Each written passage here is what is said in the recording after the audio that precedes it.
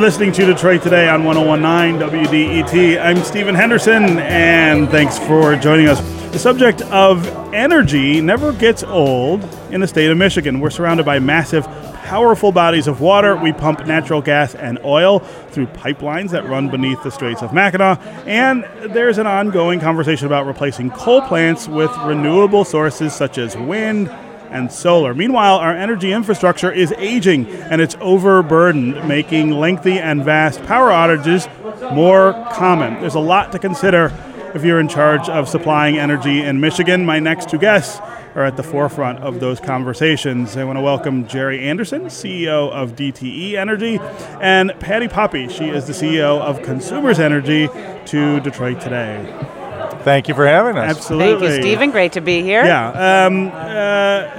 First, let's talk about how much of the state between DTE and Consumers. I mean, that's everybody, right?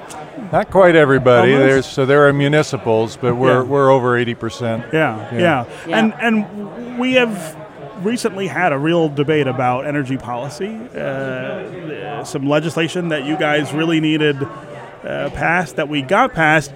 Tell us where that puts us in terms of the things I was talking about there in the open. Aging infrastructure, the power grid, all of these things that I feel like are just over the horizon of where we can see big problems, right? They're looming there, and it's hard to get people sometimes to focus on that. Are we pushing them further away from us? Are they still barreling toward us? I think the real need for that legislation, and legislation on energy seems to come about once a decade. Yeah. When we grapple with... We can get their attention. Yeah, and we grapple with the next set of issues, and in many ways the next set of issues was aging infrastructure, both in terms of how we produce power. So our coal plants are aging, many of them have been around 60, 70 years, and the grid is aging. So both need investments in newer, more modern technology, and the legislation focused on this, something that Patty and I worked very closely on. Yeah, and one of the frameworks within that policy is an integrated resource plan, which allows for an open and transparent process in Michigan to plan for the future of replacing that infrastructure, because we too agree we're at an inflection point. All of these retiring facilities are going to be replaced by something. Now is the perfect time for us to have that legislation available to us so that lots of people can participate in the discussion and the planning for the future. And the burden of replacing that infrastructure really does fall on the big companies like you guys, and that gets us to this question of competition in the market. There are a lot of people who think we should have more competition. I shouldn't have to just rely on DTE or Consumers to provide my electricity. Talk about why that competition, from your standpoint, ought not just be opened up. Well, I guess I just go to two simple facts. So we've had experimentation with this in our country since about the late 90s or 2000 time frame, and consistently for that time frame, when you compare the states that have chosen to deregulate to the states that are fully regulated, the fully regulated states on average are 25% cheaper. So there is no evidence that suggests that deregulation lowers prices. But doesn't that run counter to most economic theory? So it comes down to the nature of our industry, and the electric industry was set up the way it was for reasons, and it is proven extremely difficult to deregulate in a way that actually works. Yeah. And prices have not been lower, and if you go into states that are deregulated, you'll find that their J.D. Power customer satisfaction scores are consistently lower. So if you just look at the facts, they would suggest that it hasn't worked the way people thought it would. Well, and part of that is because the original formation of our industry, why it was set up the way that it is with state regulation versus being regulated at the federal level, which are the two choices. Yes. That state regulators have more authority and are closer to the issues, and previous to that, one of two things would happen. Either you'd have duplicate infrastructure built, which is always more expensive, or you'd have federal regulation that actually didn't hold local providers accountable for the prices that they charge. Right. And so our state regulatory model in Michigan provides for the transparency and the accountability, and frankly, we spend a lot of time confirming that what we are investing in is what Michigan needs. And it's that kind of transparency that I think is really an advantage to Michigan for the future. Yeah. Let's talk about the infrastructure that we have. Aging, overburdened is how I described it. How aging is it? How aged is it? How overburdened is it? I mean, are we near the point where we're going to see rolling blackouts and things like that? So I'll start on the power side of the industry, the power production, which is our power plants. They generate the electricity, and then we have distribution that moves it around. Right. On the generation side, the plants that we've relied on in Michigan for the last half century are aging out. It's like the old automobile syndrome. Right. It just reached the point that it doesn't make sense to invest further. So we are retiring them. Patty's announced retirements, we've announced retirements, and we're moving on to invest in more modern, more environmentally beneficial forms of generation, renewables, natural gas, for example. That's in motion. So I often tell people our state is moving through a fundamental transformation in the way we produce electricity. It's a little bit invisible to a lot of people out there, but it's in motion and it's going to continue. Yeah, and in fact, go ahead. Stephen, we at Consumers Energy just last year in April of 2016 retired 7 of our 12 coal plants. We closed them down, and we have replaced them with natural gas and a huge project that DTE and Consumers co-owns, the Ludington Pump Storage Plant, which is a great tourist destination, we might add. It's a beautiful facility and one of the great engineering marvels of the world that pumps storage, renewable energy, our gas infrastructure. This is a great time for us to replace that aging infrastructure in a way that serves Michigan so that Michigan can compete for new companies to come and locate here. Yeah. What about renewable sources? How much are we ever going to be able to rely on those versus coal or natural gas? So we've spent a lot of time studying this. Yeah. And actually came out a few weeks ago and talked about our very long-term energy future. And in that said that we will be retiring coal completely by 2040. And in the process of doing that, we'll reduce carbon emissions by 80% plus. And the mix that we see emerging from that will be 20% nuclear, our Fermi plant, 40% renewable energy, and 40% energy from natural gas. Mm-hmm. So I think that renewable can and will play a very fundamental role. That said, you need to be careful to think that simply throwing renewables into the mix will produce the right result. And Germany is a very interesting case in point here, where they tried to do that. There was a government-defined approach that incented renewables at a very high level. They got a lot of them, but two things happened. Their electricity price went to the second highest in the world, and their carbon emissions didn't go down materially. And the reason was they destabilized their grid and had to run their coal plants to bring back the stability. Right. Go ahead, Patty. And so, we refer to our strategy as clean and lean because we think right now is the perfect time to make that transition, to add renewables in the 30-40% range of the generation mix. We don't have a nuclear plant like DTE does, but we have some great natural gas assets and natural gas power plants. So the combination of renewables with natural gas and then again our pumped storage, we think provides both the most economic and the cleanest solution for the state of Michigan.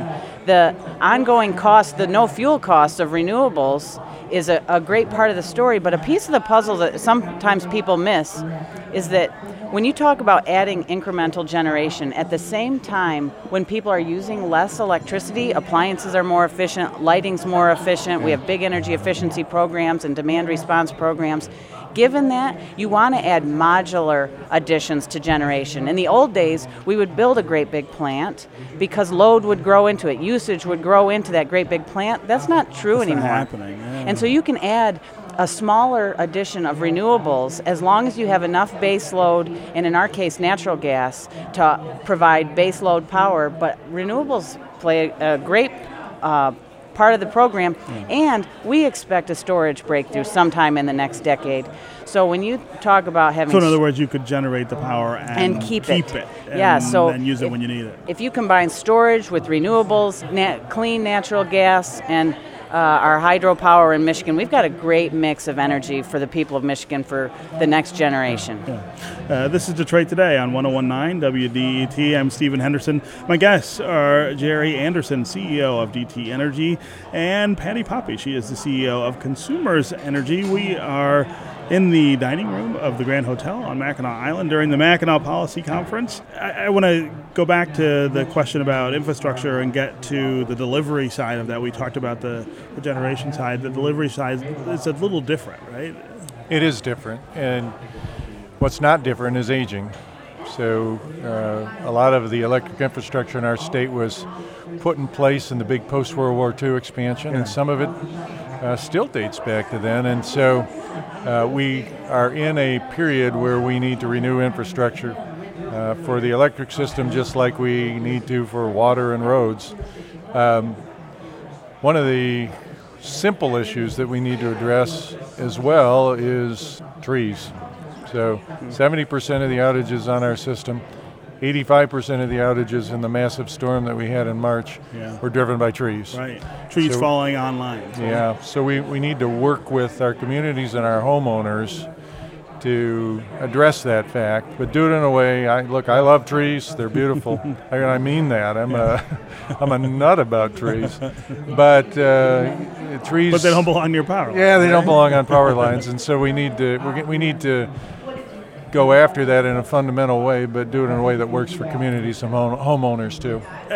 It seems that we also need more of a policy imperative from our elected officials around this question of infrastructure. I mean, that's the hardest thing to sell in Michigan is the idea that we got to take care of what we have. We see it with water, sewage, all kinds of. I think we see it with electricity too. Yeah, and I think what you'll find is in the Infrastructure Commission's report, they indicated that the age of the electric and gas infrastructure, similar to sewer and water and other roads, is similar in vintage, but we do have a funding mechanism because of the utilities and because of consumers and DTE's commitment and our regulatory construct in Michigan. But what I would say is exciting about the distribution side of the business is making that grid both more resilient by certainly working on our forestry, but also making it smarter. We had an experience in a storm in April following the big March storm, but we had a storm in April where we were actually able to use our smart meters for the first time in a very significant way to reduce outage time and outage duration. We had a circuit that showed a full lockout, so 1,100 customers showed out of power in our traditional tools. That's what it would have told us. We would have rolled trucks to go confirm what was happening.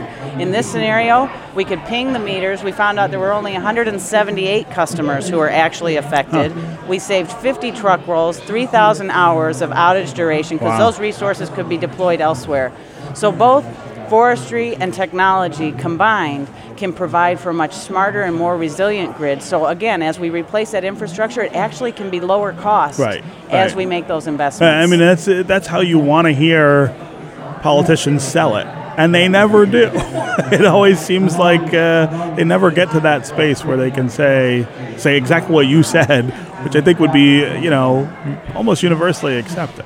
Well, Patty's exactly right on the grid side and technology flowing into it. So there's a term used now called a self-healing grid.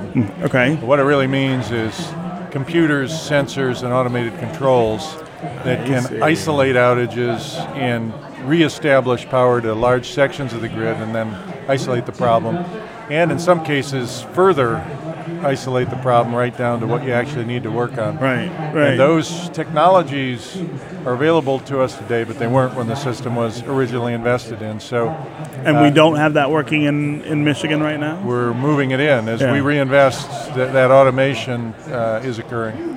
So similar to the integrated resource plan as part of this new energy policy that was passed for generation planning, for distribution planning, the Commission has requested and is forming a 5-year forward-look collaboration for the state to say, what do we want that smarter grid to look like? Again, another reason why having this regulatory construct in Michigan is good, because people in Michigan can plan for the future in Michigan. Yeah. I want to ask you both about the Paris Climate Agreement, which the president says a lot of things, and some of them happen, some of them don't. I'm curious, as power companies, what you think that would look like for the United States, or for your companies. I'd say a couple of things. I've come to the view that climate change is a very serious public policy issue, and in our sector it's the public policy issue, and I think we have an obligation and a need to address it. Now, the good news is there's no sucker's choice between our economy and the environment. We can do both. We have to be smart, but we can have economically competitive power and environmental outcomes that are sharply better. With respect to Paris, there are an awful lot of business leaders advising the president that we ought to stay in. We have a very strange thing that's happening, which is the United States is taking the brunt of worldwide criticism on the climate change issue, but in fact our sector is reducing carbon emissions faster than anybody else is. Lots of other countries not working on it. They're not working on it, but they're talking a good game. Yeah. We're working on it, and actually our sector emissions in the electric sector are down 25% since 2005, far more than most European countries, and yet we're being harangued. So I would say we ought to stay in the discussion. We're in fact going to outpace the world, I think, in actually solving the issue. Right. So why not let our politics stand where our action already is? Yeah. And I would add that Gerry and I are very aligned on this issue, and we have seen that you can serve, and we have, in fact, an internal stand for people, planet, and profit. We call that our triple bottom line. And we know that we can serve our communities and our customers and the planet and still be a profitable entity at the same time. But you do have to be smart. And so as we look at our retirement of those coal units last year, 950 megawatts were retired. We were able to replace that with cleaner energy. We have already achieved the clean power plan that was being suggested federally. Right. So even though it's dead, our actions are You're speaking still louder than our moving in the words. same We're direction. done. We've already met that target, and we're moving on to the next target. And like Gerry described, we have large business customers who want to be more committed to a more sustainable energy supply. So we're working with them to provide new, cleaner sources. In fact, we just filed for a new pricing package for one of our big new customers here in Michigan, Switch Data Centers, over in Grand Rapids. They want 100% offset of their energy with new generation built in Michigan. And so with our new pricing plan, we're able to provide that energy for them in a very cost-effective way for them. So we say there are no trade-offs. We believe that you can do it all. Yeah. Okay. In many ways, Stephen, the economic die has been cast. Yeah. So we've got 70-year-old coal plants, and what's replacing those coal plants are natural gas, which is 70% lower in carbon, and renewables that are 100% lower. Sure. And when you blend the two, you get fundamental reductions in carbon with the most economically viable new sources. Right. And so land, it's starting to make sense across those two concerns. And land and water use reductions too. With the retirement of our plants, we're using 70% less water than we were a year ago. Is that right? Wow. And there's no land mass required to deal with coal residuals after using it as a fuel source when you're using natural gas and renewables. So I think the industry has come a long way and has learned that there is a better way. And because of the natural aging process, the age of that critical infrastructure, now's the time. And because the energy law we passed, we can capitalize on that time and transform Michigan's energy infrastructure in a very smart and economic way. All right. Gerry Anderson, CEO of DTE Energy. Patty Poppe, CEO of Consumers Energy. Thank you for being here on Detroit Today. Appreciate you having us. Absolutely. It's a pleasure. Thank you. We will be right back after a short break. This is 101.9 WDET, Detroit's public radio station.